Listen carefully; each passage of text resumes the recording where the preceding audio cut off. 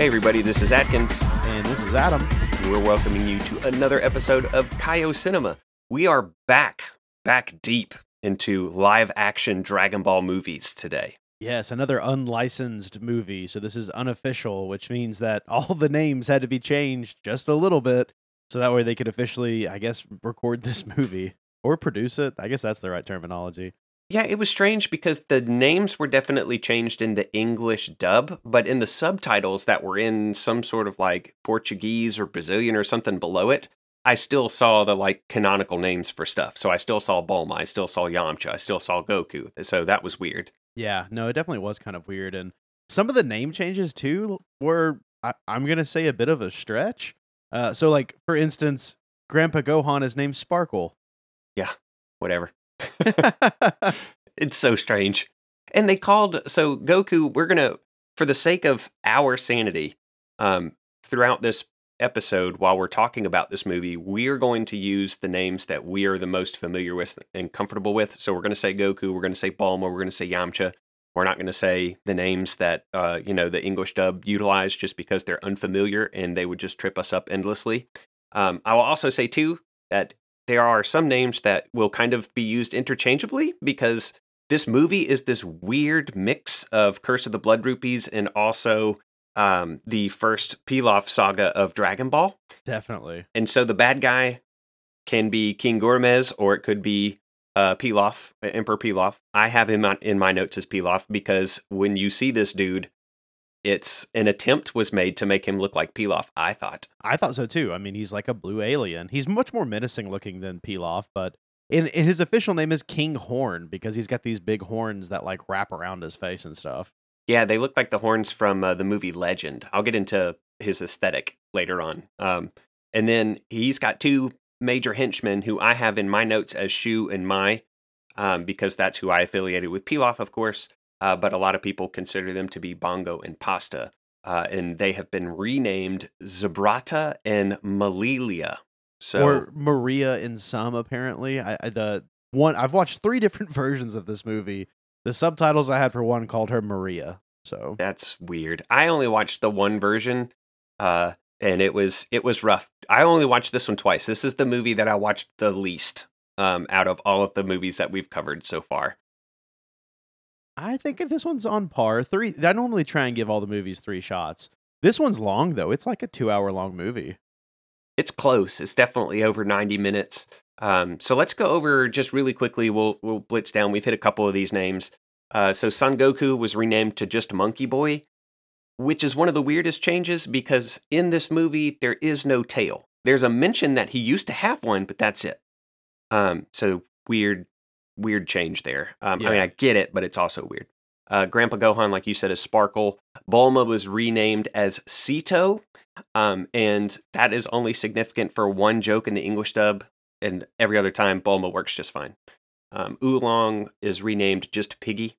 Yamcha was renamed as Westwood. That was a cool hard name. right. Yeah, Yeah. well, I was think like, it's because he's whoa. supposed to be kind of like a Western cowboy, so it makes sense, right? Yeah. Yamchen's companion Puar was just replaced with a cockatoo, and I don't remember if it got a name. I don't think it did, but man, I kind of liked that change. It was awesome. Roshi is just called the Turtle Man. That's it. And then Pansy, there's this little girl that ends up hanging around with Goku and Bulma, and her name is Pansy in Curse of the Blood Rupees, but she's also kind of Chi-Chi from early Dragon Ball, like kind of is both of those characters kind of squished together for the purposes of this movie.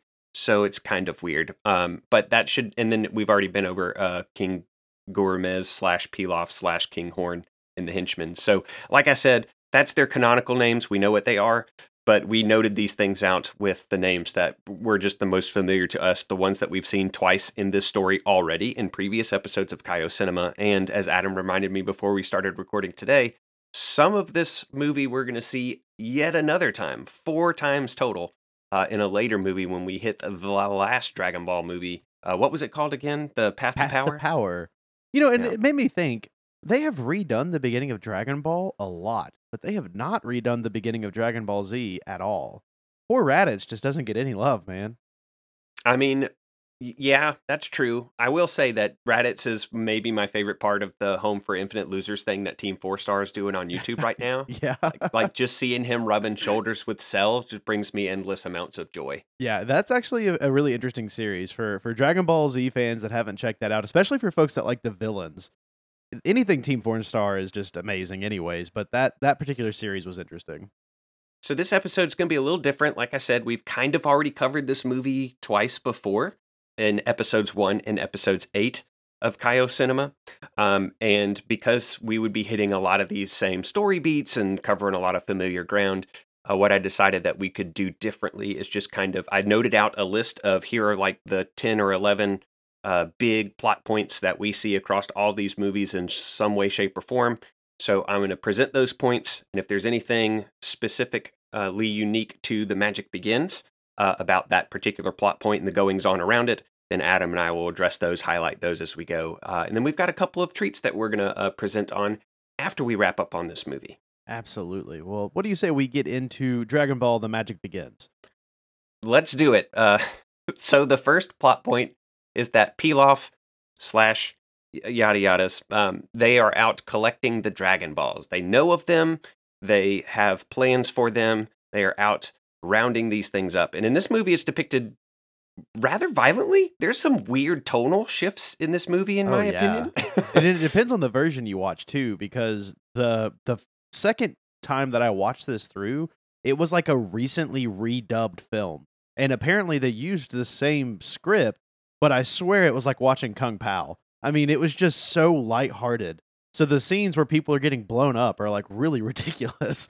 But in general, like it feels like anytime Pilaf and his crew are around, it could be Michael Bay's Wet Dream. Like everything's exploding all the time. They spent all their money on that and the costumes. That's right. Yeah, it's bombastic for sure. So Pilaf and his cronies roll up onto this town because there's a Dragon Ball there. They call them Dragon Pearls in the English dub.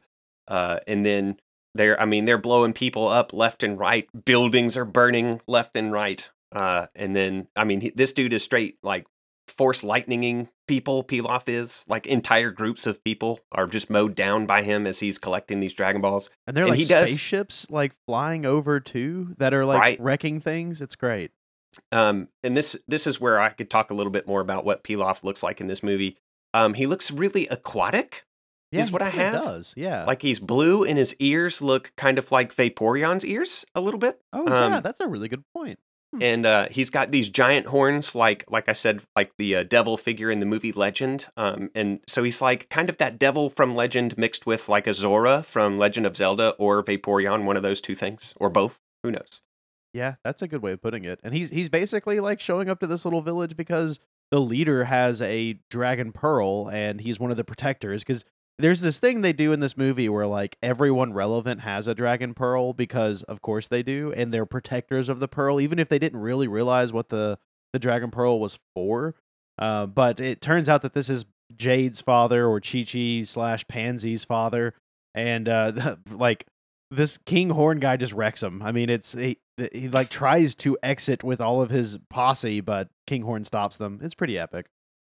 Yeah, everybody basically, we see the mass extinction of a village at the beginning of this movie.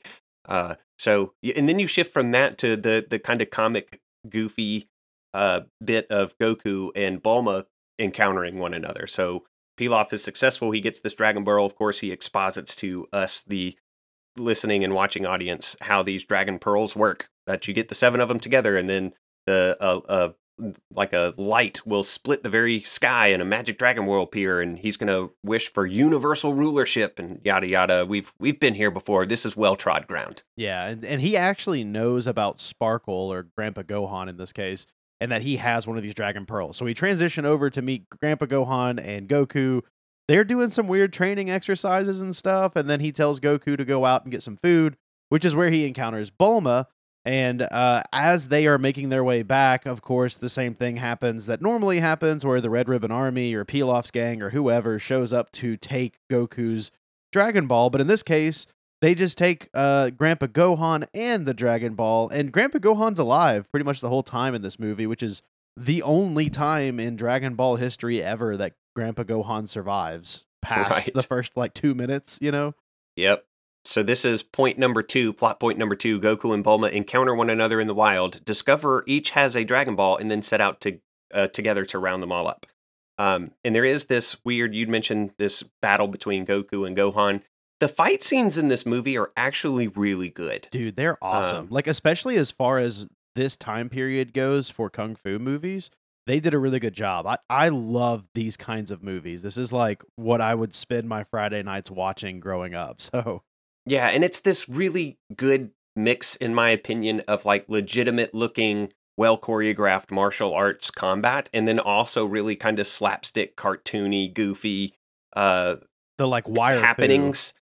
Well, yeah, I mean, there's definitely some like Crouching Tiger, Hidden Dragon stuff going on, but they like at one point Goku grabs the power pole and he swings it at Gohan. Gohan just grabs it and then it's just smacking Goku at the other end of this pole repeatedly into the ground, which is silly, but I was like, it works. It's totally great, and I wanted to see more of it. Yeah, and I think this is actually when they first kind of introduced the idea that Goku is a descendant of the Monkey King, because that's kind of like all the characters almost are these descendants of great legends. And Gohan mentions that, you know, their family has been put there to protect the Dragon Pearl, even though when Bulma mentions later on that there are 7 Dragon Pearls, when you put them together, you get to make a wish. Goku's like, I didn't know that. I just thought there was the one. And there's also this kind of weird thing I didn't mention where when King Horn is trying to steal the Dragon Ball from the initial guy, he threatens to break it. And I kind of assumed the Dragon Balls were like unbreakable. So maybe in this universe they're not. I think in the television show that they are unbreakable, and that was the big crazy plot point for GT at one point when they started to crack before the different dragons came out of them or whatever, Yeah. the Black Star stuff. Yeah. Yeah, we get some of the well-trod stuff again. Goku does go fishing, kind of. Like you say Goku goes fishing, and you have an asterisk, and you got to look down at the bottom of the page where it's like the fish equals a crocodile, Which was so crazy. yeah. But he does. He gets a fish, kind of. There's the encounter with Bulma where he's kind of awestruck by a human that isn't a boy, and there's this really strange line of dialogue here. So, I mean, there's a couple of really strange lines of dialogue here. One of them is that Goku says that Grandpa says girls' chests were bigger than boys, and he almost gets like indignant because he's like, "Why should yours be bigger? Let me take a look." Like he's like, "Why do you get the big chest? I want one." Yeah. And then Bulma says, "You can't touch me." And then Goku has this revelation where he's like, "Oh yeah, Grandpa also said boys shouldn't touch girls, and those that did are called." And then there's this dramatic pause, and then he and Bulma both shout out loud in unison, "Rapists!" Yeah. And I was like, "What?" Yeah, Man, that is a wild sexual ethic that Gohan is teaching to his son. If you touch a girl, then you are a rapist. That's what he has told his son. Yeah, it's pretty wild. But Gohan does end up getting taken away, and they end up having to. I think that's ultimately like why Goku decides to go with Bulma, right? It's not that he really wants to go get the Dragon Pearls or help her out. It's like, oh well, they stole Gohan. I got to go get him. Yeah, this time they literally steal Gohan. They Right. don't steal the Gohan. They steal Gohan, the man who raised Gohan or Goku. Yeah, So yeah, yeah. his incentive is still there. Like he's still well enough motivated. It's essentially the same thing, right? I mean, Yes. in early Dragon Ball, he called that ball Gohan Well, he and his thinks that grandpa. the Dragon Ball is Gohan there at the very Yeah. beginning. So yeah. Well, we end up moving on, and we encounter Oolong, who it's kind of the same exact concept where in the show, you know, he's this guy that has tricked this town into marrying their daughters off to him. Well, in this movie, he's just like harassing this young girl. Like literally, he's just chasing her in this field, and it's Jade or Pansy. And Goku and Bulma show up, and they're like, "What is this? What's happening? What are you doing?" And she, of course, asks them to rescue her. So Goku and Oolong start fighting off, and Oolong is weird in this movie because it's just this guy that's like in a almost like a diaper, and he's painted black from head to toe, and he's acting like a pig. And they do kind of duke it out a little bit, and then he does show them a transformation, and it's weird. And then he transforms again into his real self, and he's just a dude. And he's like, "Oh well, this is my real self. I'm the piggy magician." I think is what, or the piggy wizard. I think is what he goes by. And it turns out that he is also supposed to be an incarnation. He is like the 91st incarnation of the Great Piggy, just like Goku is the 91st incarnation of not Son Goku. He is Son Goku. The monkey. The monkey. Yes, thank you. Yeah. And so he considers them brothers. Piggy is like, "Oh, you're my brother. This is great. We're together now." Yeah, he's just trying to ingratiate himself here. So this is plot point number 3: encounter Oolong harassing a young girl, and then end up having him come along. And the fight that he and Goku have is another one that I really enjoyed. It wasn't like a real kind of kung fu fight. It was just a cartoony, goofy fight where, like, you know, Oolong ends up stepping on his own rake and smacking himself in the face, and then he gets punched into a coconut tree and knocked out by one of the falling fruits, bops him on the head. Like, it's just very silly. I would even say that Oolong actually has the most transformation in the movie. Like, when we first meet him, he's this kind of evil character. Goku kind of smacks him into shape for a bit, and then he's this kind of creepy character, and he's over sexual and everything, and then he kind of turns into this, like, I don't want to say a hero, but I mean, he definitely has a big transformation where at the end he's one of the guys. Like, it's pretty wild. He doesn't measure up at all to Oolong from Fight Son Goku, Win Son Goku. I agree. I'm going to say that on the record definitively. That is my forever favorite Oolong. 100%. The Oolong head in that movie was just too much. It was glorious. And then the voice on top of it. Oh my gosh. If you're listening to this right now and you have not hunted down Fight Son Goku, Win Son Goku, you need to, because I'm telling you, it is glorious. It is absolute glory. And Oolong is such a big part of that. He's okay in this movie. I didn't really care for him. So that will move us, if you don't have anything else to add, at least, to the encounter with Oolong. No. That's going to move us into point 4, which is they bump into Yamcha and Puar, who try to get the Dragon Balls on their own after overhearing Bulma's explanation of what they are. This happens in all the movies as well. Yes, it does. And it's actually a really good transition too, because it's right after Oolong and Goku kind of like make amends and decide that they're going to be friends. Like, right over to the right is Yamcha, and he is named Westwood in this. When he first appears, he's in this like poncho, and he's got like a Western hat on, and he's smoking. Like, he looks pretty badass, really. I have that he looks like Zorro cosplaying as Johnny Depp. Yes, that's actually a really good way of putting it, yeah. And he's got this little parrot, like this cockatoo, that just hangs out on his shoulder that's supposed to be Puar. And I gotta say, I love it, because in the midst of Goku and Yamcha fighting, Puar and Oolong get into it because the cockatoo can speak in this movie. So it's like chastising Oolong about how Yamcha's going to win, and Oolong is like, no, my brother's going to win. And literally, this actor is arguing with this cockatoo on screen. It is kind of silly. I do miss smoking Puar, though, because that was also kind of silly and completely random in the last version of this movie. There's a really good fight between Yamcha and Goku. There really is. As well. There's a couple of parts that I wanted to highlight personally. The first one was that there's a good bit of hand-to-hand after they both end up separated from their weapons for a short period of time, and Goku ends up pulling out some of Yamcha's hair and then like menacingly blows it out of his hand. Yes. Like looks at Yamcha and goes like it's the most aggressive blowing something out of your hands that I've ever seen. And I was like, dang, dude, Goku is dirty in this movie. Dude, that scene was so crazy. It reminded me like something you would see out of a Chuck Norris film. Yeah, right. And then a peculiar thing about this movie is that no like official moves are performed at all. So like you see things that like, is that the Kamehameha? I don't know, because they never say it. Okay. But here, technically, they do the rock, paper, scissors move that Goku does, but both Yamcha and Goku do it simultaneously. So they both throw rock and their fists connect. And then they both throw paper and their hands come together, and then they both throw scissors, and then their fingers end up hooked into the other person's noses. And they kind of are at this weird stalemate from that position before Bulma comes up and Yamcha runs off. And then I just wished if I were re-editing this movie today, I would drop yakety sax down here. Yeah. You know, that because there's scenes in this movie where Yamcha is running at like 1.5 or 2 times speed around and like away from Bulma, and I would put yakety sax every single time. It would work really well too, because that's definitely the vibe that you're gonna get when you watch this movie. I really enjoyed this scene. Like, I thought the fight between Yamcha and Goku was probably one of the better ones in general. Like, I just thought it was really, really good.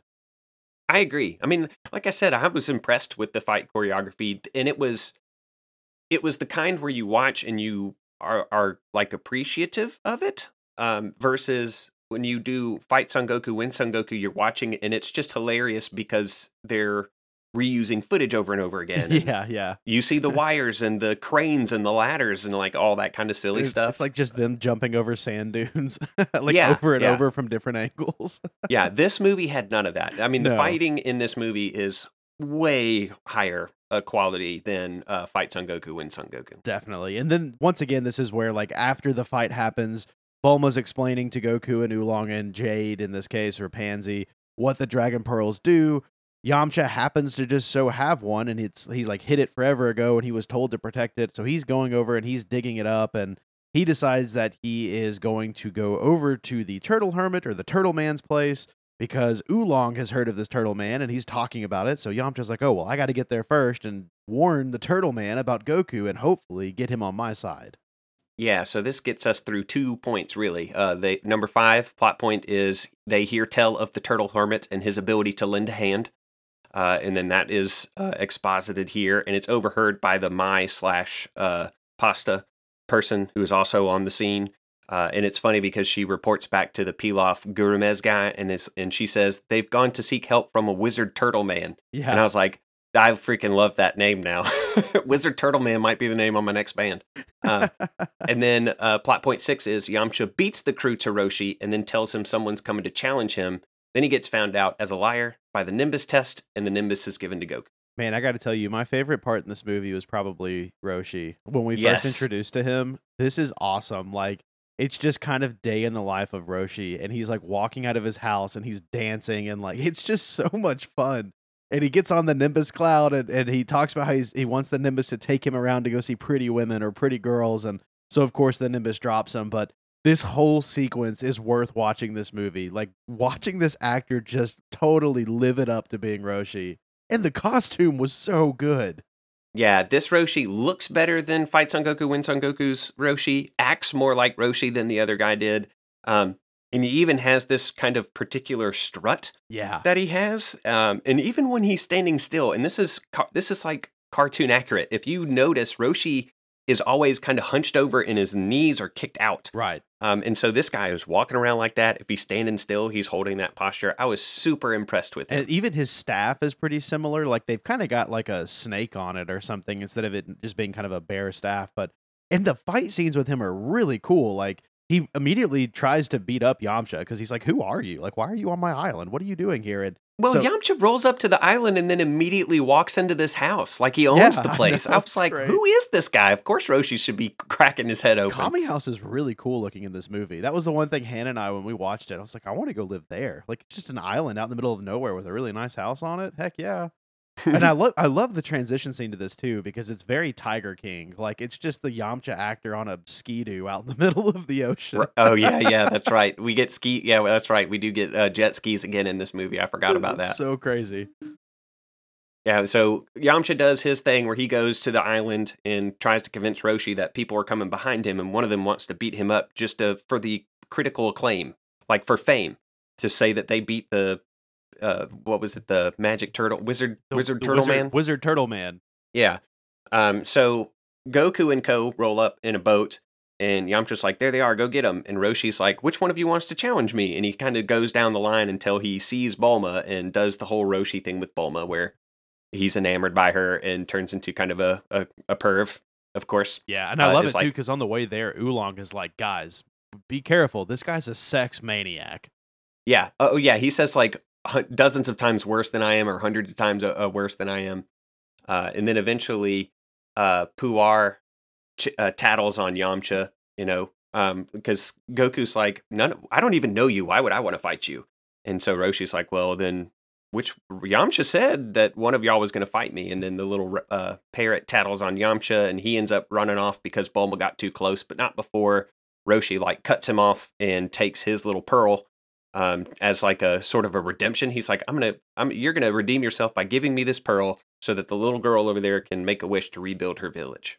But before Roshi stops Yamcha, he does have a fair trial, so to speak. He does the Nimbus trial thing where he gets Yamcha to try to jump on because only those pure of heart, so obviously not anybody who just told a lie, I guess.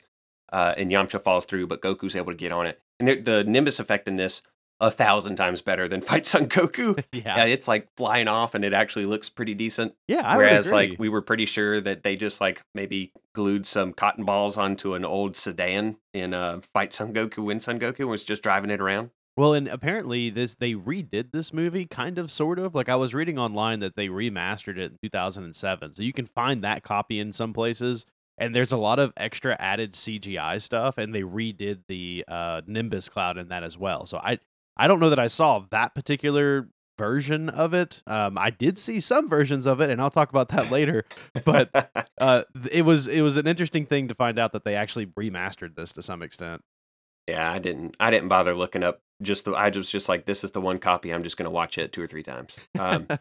So Goku does end up with the Nimbus, and then of course they find out that Roshi has a ball, and so there's the classic scene of Bulma having to do something dirty to get it from Roshi. In this particular version, he first is just like, well, I want to see you without clothes on, but then he says, you know what? I'll give you a discount. Half off. Yeah, just the top half. The top half. I thought that was pretty funny. And I was actually really shocked because I assumed of all of the live Dragon Ball movies we'd watch, this may be the one where there's actually nudity, but there wasn't any. So kudos. Oh, they came close because I had that thought when Bulma was doing her little Bulma / Puar or / Oolong. Yeah. I really like the way Oolong transforms in this too, because he has this kind of little ditty that he does where he like slaps himself and goes me, me, me, me, and then transforms. And the first time it's actually just the actor dressed as Bulma. And she's like, come on, dude, really? He does it again and it looks just like her, which was a nice touch. Well, it looks just like her, only her boobs are bigger, and she calls him out on that. She's like, you look fine, but my chest isn't as big as that. And he says, well, let's just make him happy. What? Like, why is he wanting to pleasure Roshi right now? Well, I love the exchange that happens between Bulma and Oolong here, because he's like, why should I do it? Like, why don't you show me what you look like so I can actually transform into the way that you look? And she's like, well, you don't have to see me to do that. Just transform as me, and then you can look at me as much as you want. He's like, oh yeah, that's a great idea. Now, see, that brings back up the questions that I've had about this scene all along. Which is like, if he doesn't actually see her, what is he transforming into? Is he transforming into a body that he had, some female's body that he had seen naked before? Because even if he does that, he's still not seeing Bulma naked. Or does he still have his pick nipples, and that's what Roshi sees? Those are the burning questions about this scene and all of the versions that we've seen so far. See, the one question that I had in this one was like, he's traveling with Pansy after this. How is she not just totally watching her back every time he's around? You know what I mean? It's like, like literally 30 minutes ago, he was chasing you through a field. So, yep. So this is, of course, plot point number 7. Roshi has a Dragon Ball and wants to see Bulma naked, but they get Oolong to turn into her and do the dirty deed instead. And in this one, it is accompanied by this like weird little dance number in the middle of nowhere. Yeah. Where like Roshi and Oolong Bulma, Boolong? I don't know what you call that. Yeah, that's if they're like dancing around on the little thing. It was really funny. I quite enjoyed the little dance number. Well, and of course the army has to show up. So Pilaf or King Horn's army shows up to Kami House, and they steal the Dragon Balls. And I'll be honest, I don't really remember this scene all that much. It feels like it's really fast. Yeah, it is really short. I mean, basically, this is plot point number 8. Army assaults Kami House and steals all the Dragon Balls. And at the end of this particular scene, they are like extremely thorough. I mean, when they're flying off on their jets, they have absolutely leveled Kami House. Like, it is blown to smithereens up. And it also looks like they might have gotten Roshi the same way. But Roshi ends up teleporting out of the way and catching up with the crew in just a minute. But it's like, it reminded me, we laughed at one point during one of the versions of this what we watched. It must have been Curse of the Blood Rubies, where Bongo said something like, let's nuke them. And I was like, that is totally English language that they've slapped on this. They nuked the island in this movie. Yeah. Like, everything is just blown up, and not like small little hand grenade sized. I mean, their entire budget is pyrotechnics in this movie. It really is, but they did a good job with it, I felt like. And they didn't reuse any explosions either. Like, every time you see one, it's a brand new one. Yeah. Or they're really good at like overlaying things, but I don't think they went to that kind of trouble. Yeah, I don't think so. So now they know that Pilaf / Gurumes / King Horn has 6 of the 7 balls. So we're on to plot point number 8, plot point number 9, which is the final assault to reclaim the balls. So after they blow up the island, there's this scene where Roshi kind of comes back up. Everyone, I guess, thought he was dead for a few minutes there, but he's not. He lived. He was able to get out just in time. And they do have some kind of like ki blasts throughout this movie that he does. It's pretty cool. So you don't think that he's not powerful, if that makes sense. But they end up having this conversation about the Dragon Pearls and how they all had one or why they all had one. Yeah, so I was really kind of fascinated by this. There were parts of it that I liked and parts of it that I don't. But they basically have this conversation where Roshi's like, well, everybody has a relationship with a pearl, right? And Oolong's like, not me, I don't have one of them. So then Roshi looks at him and says, well, then leave us alone. We're about to have a pearl meeting. And I thought that phrasing was really funny. And he basically says, when 2 of the pearls get together, then the other 5 will soon get together too. It's almost like there's this weird magnetic attraction to them, or this fatal attraction, if that makes some sense. Like they're destined to come together. If 2 come together, then all of them start orchestrating their way or engineering their way. It's very mystical or whatever. But he thinks somebody in the group has a pearl and is lying about it or forgot about it or whatever. And they look over and Oolong's just sitting there throwing one up into the air. And his excuse is that his master told him not to tell anybody that he had one. And then he kind of tries to explain it away by saying that he used Jade to get in touch with them. It was not a good explanation. But this is when they make the final assault on the Pilaf's castle. And it starts off with an absolute banger. Like Oolong just goes Rambo and is running down this bridge with a machine gun, just mowing folks down. It's pretty crazy too, because like when you first watch this, like at the very beginning, you don't really think that Pilaf's army is weak against anything, right? Like, I mean, they are wrecking a village that's not really fighting back. But I guess I when I see them, I feel like they're bulletproof, like they're powerful people. But they are getting mowed down, and they're like legitimately dying. And I believe there's a scene later on where Mai gets shot and she just falls down and dies. And I was like, what? That happened? Okay. Yeah, so Pasta/Mai, Oolong ends up just shooting her in the chest. I mean, just bullet holes rip into her little chest plate and she falls over. And then you see the scene of her like face lying in the dust. Yeah. And then not even like 60 seconds later, Shu or Bongo throws Roshi away from him. They were in like a kind of a fairly evenly matched hand-to-hand combat, but he throws Roshi away, and then Bulma uses his giant grenade nuke gun on him and blows him up, and like parts of him go flying everywhere. I mean, it was violent. Those 2 henchmen die violent deaths. Too bad they didn't have any blood rubies that would have been protected. Yeah, if they had a shirt full of blood rubies, just like they did with or just like Yamcha did in that movie. When she blows him up, Hannah and I looked at each other like, what just happened? I mean, that was totally nuts. It is pretty wild, but they do end up finally facing down Pilaf, which is going to lead us to point number 10. But we're not quite at plot point number 10 yet. But this is where they come face to face with the big bad evil guy. Yeah, and it's pretty wild too, because like they confront him at his castle, and when he comes out, he pulls some alien magic and like brings back all of the village people, including Pansy's dad. And I don't really know that there's a good explanation for what happens here, because I definitely thought they were all dead. But they're not really zombies.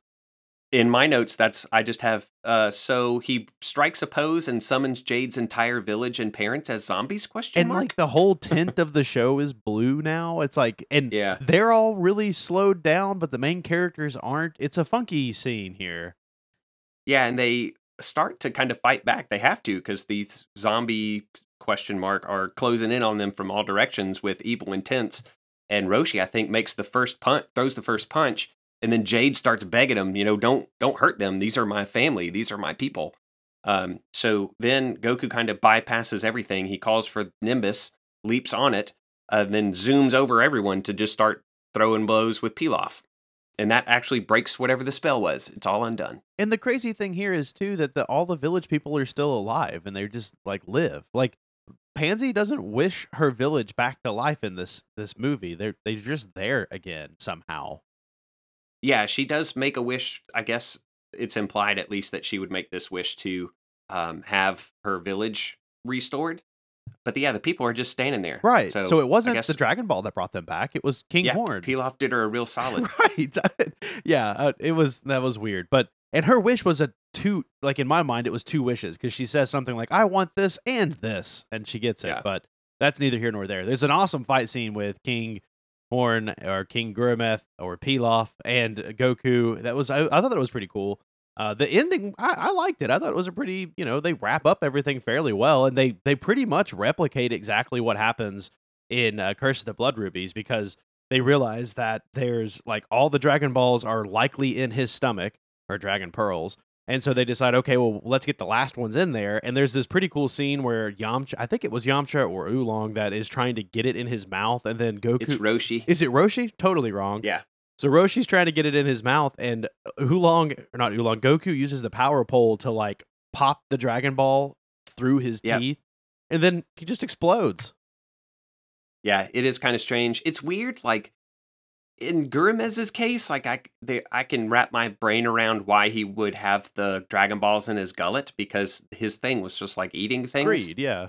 Yeah, in this, there's no explanation. It's just like Gohan is just like, if I had to guess, they're in his stomach. And then they just go off of that assumption. They're like, well, we're going to shove this one down his throat, by God. Yeah.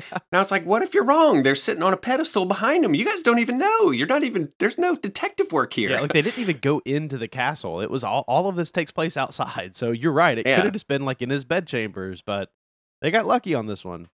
Yep, so this is plot points 10 and 11, basically wrapping this video up. Plot point 10 is the final ball is shoved into Pilaf's mouth, summoning Shinron, and in this movie, exploding him. In Curse of the Blood Rupees, Gurumez is fine at the end of this somehow. Yeah, that's right. And then the 11th plot point is that the village is restored, Jade's village is restored.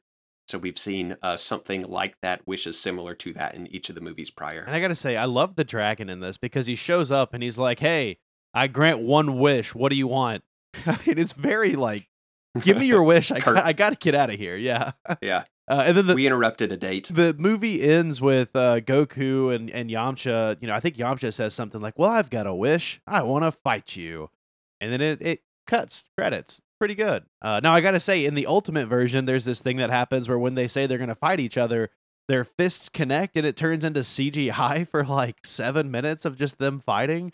And the first time I watched this movie, I was super sleep deprived. I woke up, couldn't get back to sleep, thought, you know what, whatever, I'll put on this movie. I don't even care if I can't find an English dub of it. I don't think it was dubbed at all. I think it was a completely different language. There were no subtitles.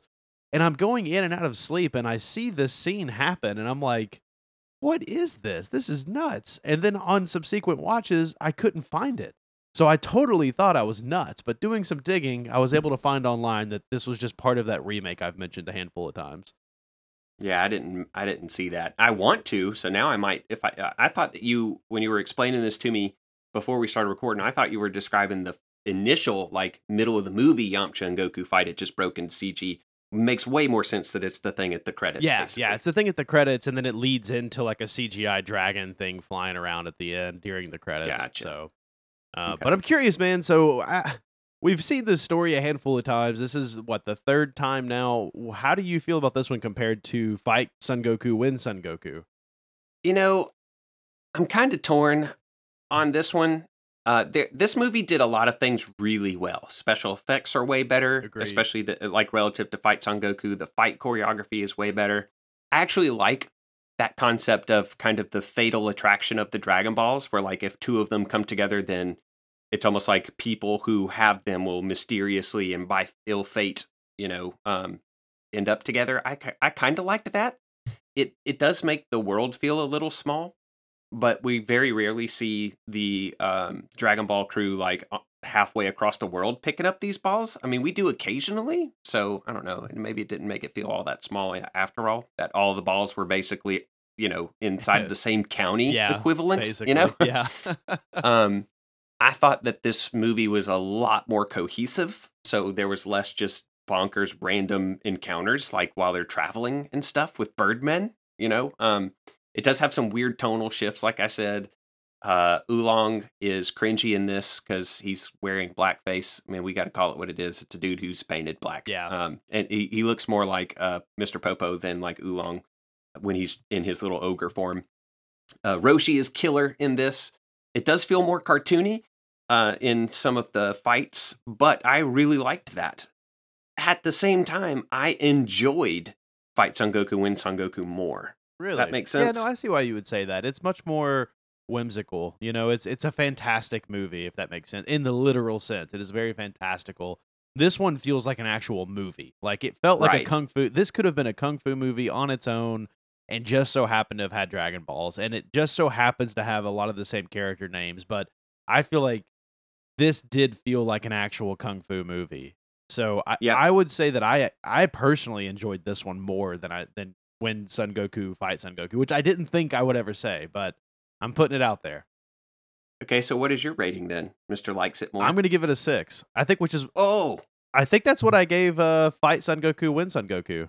you gave Fight Son Goku, Win Son Goku a 5.5. Dang, okay, so I'm right there, a 6. I like this. I like legitimately when I was watching this, I was laughing, I was having a good time. I really thought it was a great movie. It reminded me a lot of some of the really older kung fu movies that I really like Return to the 36th Chamber or I think there's one that's called Five Venoms that I really liked, and there's another one that's named Five Shaolin Masters. Like those are all kung fu movies from the mid 70s, mid 80s, and this felt so much like that it was like just super nostalgic. It something about it really clicked for me.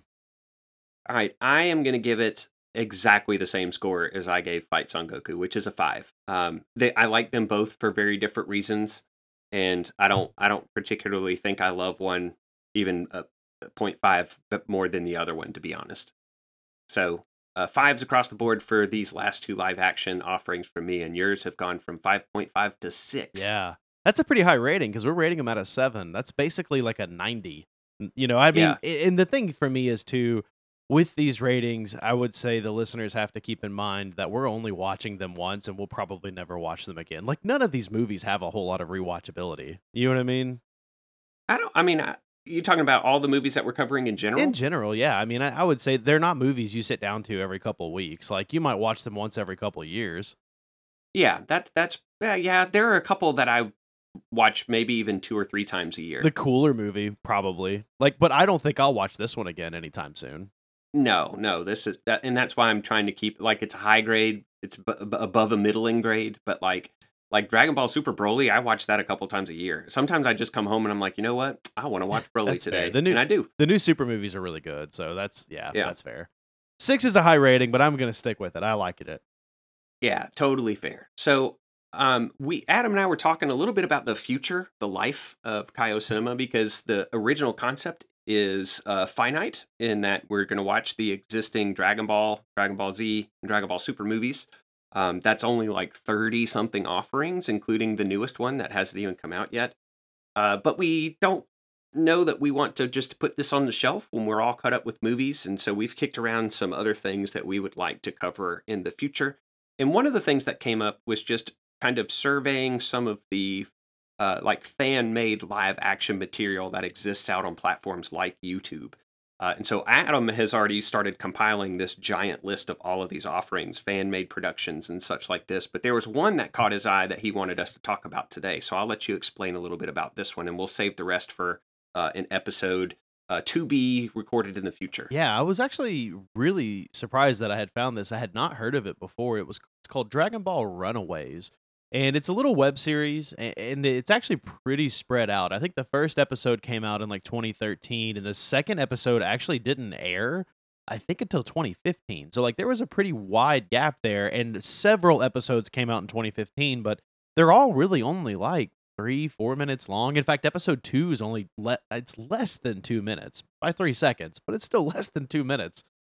They're fun, and it's kind of just a retelling of someone's idea of what Dragon Ball could have been, and everything's pretty close. I mean, it's Goku meeting Bulma, but Bulma has a really unique take in this series that I really like. And same thing with the Roshi. I thought the Roshi in this series was really cool because he's not pervy. He's just this trainer that recognizes Goku and recognizes that Goku has a lot of power.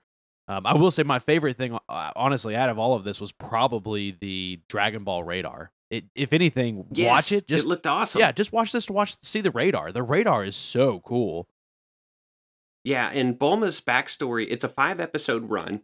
If you search for it on YouTube, you'll find the channel that it's on. It's on a playlist of its own, and they can run, back to back to back. That's how I watched them I all. think there's It'll take you 12 less minutes. than, Yeah, for all of them. yeah, it's not very long. But Bulma's backstory, she's presented as a runaway, as somebody who has left her house. Her dad is still a whiz bang engineer and inventor, and he's designed this dragon radar, but Bulma sees that technology going to bad people, and so she kind of breaks away and runs off.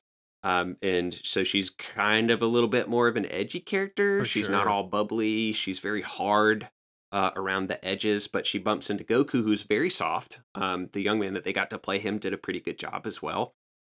He doesn't have a tail, but I think he makes mention of it Yeah, at one he point. says something like, "Yeah, back when I had a tail." Yeah, in fact, I might have said that about the Goku in the movie that we just covered, crossing my streams a little bit. It was definitely this Goku that said that. I don't think the tail was mentioned at all. I don't think it in, was. The Magic Begins. Yeah. But I mean, like I So- said, I watched 3 different versions of it, so you may have seen one where they Right. did say that. Yeah. And Roshi is he's presented as more of like a sage. Goku is, he says that he knows some martial arts. We see him use literally none of it. But he does like, in a couple of the episodes, throw a punch kind of out in front of him and then opens his hand so that his palm is facing forward and begins to form a blue ball at the end of it. Which is like the prelude to a Kamehameha that he had somehow either discovered on his own because of things that he learned from his grandfather about focusing his energy. But when they do bump into Roshi on the beach, who doesn't have a turtle shell, come on, man. That was one of my biggest gripes about Yeah, this. but there's not even He is wearing like a Hawaiian shirt, but I was like, come on, man, you got to have a shell if you're Roshi. there's not even a turtle in that scene. So yeah, There's you're not. right. But he ends up, Bulma basically pawns Goku off on Roshi, and she has some noble motivations for doing that, but I think most of them are a little bit more selfish, really. Oh yeah. Um, She was like, Yeah, I've 'cause she got wants- a wish, and you do too. I got to get rid of you, kid. Right. Yeah, because there's this awkward conversation where she's like, I'm gonna make a wish to see my mother because I haven't seen her in a long time. And then Goku's like, so I can wish to see my grandpa because I haven't seen him in a long time. And Bulma's deadpan response that totally shuts this conversation down is, well, we only get one wish. Right. It was like, and she kind of stares daggers at him too. Like, no. Yeah. And then so like next chance that she gets, she's like, no, you stay, you train, do the thing that make your grandpa proud, Yeah. buddy. And, like pawns him off in this old man on the beach.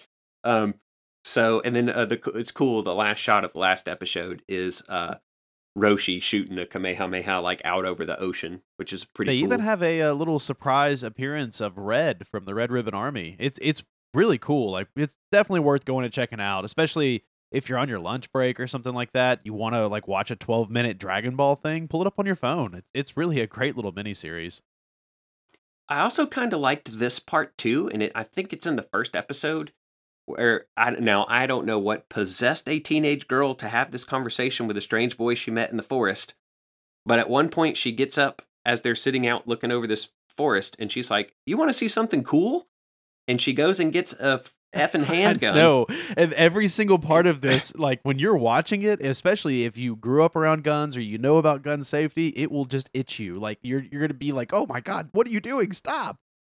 Yep, and he's got it, and she's just talking, looking right at him. He's got this thing, and he doesn't know what it is clearly because of the way he's handling it. And finally, he puts his finger over the trigger, and the barrel's pointed at his face, and the gun goes off, of course. And it's Goku, so she peeks through her little fingers, and he's just like rubbing the top of his head, saying, "I don't want to play with this toy anymore." But I was like, what a bold choice for a Right. scene! But it made sense for Goku not to, not knowing what that thing was, for it to have that outcome. It didn't make any sense for Bulma, who did know what it was, to just be like, "Here, kid, Have a gun." here's this Yeah. gun." That scene made me hurt. Like the whole time, I could feel my anxiety going through the roof. I was like, "Oh my god, they're not going to do this, are they? Oh wow, they're doing. Dang!" Like They did. They didn't show no, it, but they you did. definitely felt it.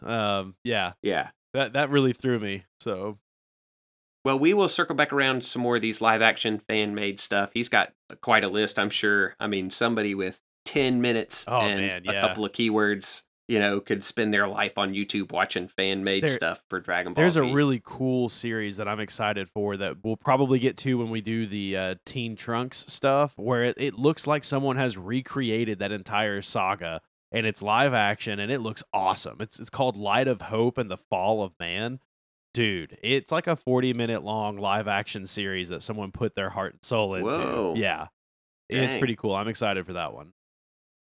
Well, speaking of some other folks on YouTube putting their heart and soul into some noteworthy content that we're going to point you in the direction of, not only on Kaio-Cinema, but also on the AMP next week. I ran into this artist. I can't even remember. It might have been somebody in Discord somewhere who seeded a link and said, I need to look this guy up on YouTube. And I heard him say his name. I was convinced I was going to say it wrong. I still might. It's spelled Fabvl. And when I heard him say his own name, it sounded like he pronounces it Favell. And he is on YouTube, iTunes, Spotify, Twitter, Patreon. He's got it all. And he is I guess you would call him like a nerdcore guy. It's rap. There's a lot of rock elements to it as well, a lot of collaborating. And he's got a 51 song strong playlist that is just songs that he's had inspired by anime. My Hero's in there, Seven Deadly Sins, Black Clover, Demon Slayer, Sword Art Online, Naruto, Dragon Ball Z, Attack on Titan, Yeah. all sorts of, and more. Like, that's not even the exhaustive list. I just got tired of writing them out. And he just had a new single drop like a few days ago called Let It All Burn, which is inspired by Eren Yeager of Attack on Titan. And he had actually posted on Twitter the other day that is his first single to cross 1 million streams in less than a week. He did it in 4 days. The song has just blown up for him, which is awesome to Yeah, see. it's really incredible. And it's a great song, too. Like, I went and perused his channel. In fact, I think you posted one of his raps in the Discord channel a handful of weeks ago. And I mean, like, they're good. I really enjoyed them. I don't really listen to rap, but like, this guy definitely knows these characters and wrote some really meaningful songs for them. Yeah, and some of them are just like they're just straight spitting fire. Him and these folks that he's brought in. Like, I listened to all the Dragon Ball ones over the course of the last couple weeks and have a couple favorites. The one that I maybe like the most, and in part it's because it's a giant collaboration. I think there are 13 different rappers on this one song, and it's called the Saiyan Rap Cipher. And I say that I think that there are 13 rappers because they rap from the perspective of 13 different Saiyans, which isn't all of the Saiyans, but it's a pretty significant chunk of them. They hit most of the big ones, and each rapper takes a Saiyan and spits fire for like, I don't know, a minute, a minute and a half. And it's incredible. That song is dope. And they always have really cool visuals and stuff. Yeah. The visuals are so so cool in all of his videos. Yeah, Saiyan Rap Cypher was probably my favorite of the Dragon Ball Z ones, and the one that I shared in the Discord might be my favorite one that wasn't like a big collab. I think this was just him. I've even thought about, like I said, you could buy them on iTunes. I've thought about buying it and putting it down as a ringtone for me because it sounds so cool. It's Vegeta's rap song. It's called Never Fall Apart. And again, it's part rap, but they use a lot of rock guitar and it almost sounds like progressive rock at different times. So those were my two, Saiyan Rap Cypher and Vegeta's rap song, which is called Never Fall Apart. Was there any of the Dragon Ball offerings that really stuck out to you? The Vegeta one for sure. That was the one that I was like, man, this is so cool. Like, I even had it up when I was watching it, and Hannah, my wife, was sitting on the couch, and she was like, "What are you watching? That sounds so cool." So that one for sure. And then, honestly, the new one that he just came out with, the one for Eren Yeager, was awesome. Like, if you're into Attack on Titan, you should definitely go check that out. Yeah, so it's Favell, spelled Fabvl. And you can find him on YouTube, iTunes, Spotify, Twitter, and Patreon with those 5 letters. We'll put a link to his YouTube in the show notes, along with the Runaway series as well. Definitely. So be sure to click on the little info thing, catch the links for Favell and for the Dragon Ball Runaways, and also, of course, for our Twitter and for our Discord. Both of those spaces are ones we readily invite you into to be a part of the conversations that regularly take place there. Yes, we would love to have you Stop in, say hi, tell us about your favorite anime, favorite manga. We love to talk about all of it. We've even been talking about games lately, like lots of cool stuff going on in the Discord. So be sure to pop on in and say hello. Yep, and you've got 2 weeks to hunt down Dragon Ball Z: The Return of Cooler. That's right. Cooler comes back in back-to-back movies. And when he comes back in The Return of Cooler, I mean, like, he comes all the way back. You'll figure out what I mean by that if you haven't seen it by watching it. That one came out March 7th, 1992. And we are going to cover that on the next episode of Kaio-Cinema. And next week is the episode of Almighty Podcast where we are covering chapters 100 and 101 of My Hero Academia Vigilantes. Things are really heating up over there, so if you haven't checked out Vigilantes, you really should. That is such a great series. Yep, join us for all of the above, and we will see you again soon.